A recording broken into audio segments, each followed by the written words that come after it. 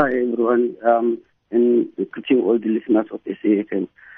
So this case is a case that has been happening for quite some time, but the thing is, the North Gauteng High Court in 2016 dismissed this case as Comrade General himself challenged this matter as to say we want this act to be dismissed as it's unconstitutional.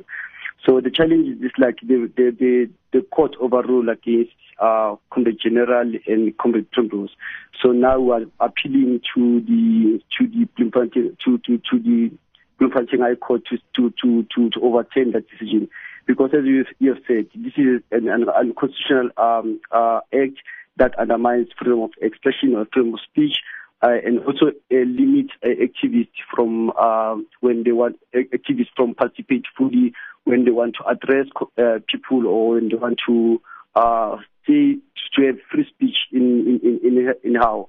Mostly it gives police to undermine activists in terms of, like, if they have targeted some people. Like, for instance, Comrade General in 2012, after the Marikana massacre, he then wanted to march to Primrose police station on issues of police brutality, and the police were like, they wanted to stop them from that march, and because Comrade General was very loud, the station commander charged him with this act, and since from then, Comrade General has been limited to do any work or to do any public speeches because of this Intimidation Act. So now we're challenging this because it has really undermined like his activism, and not only him but many of the activists that are very loud. When police feel like this, they feel like this is intimidation, they can easily just charge you in order to silence you.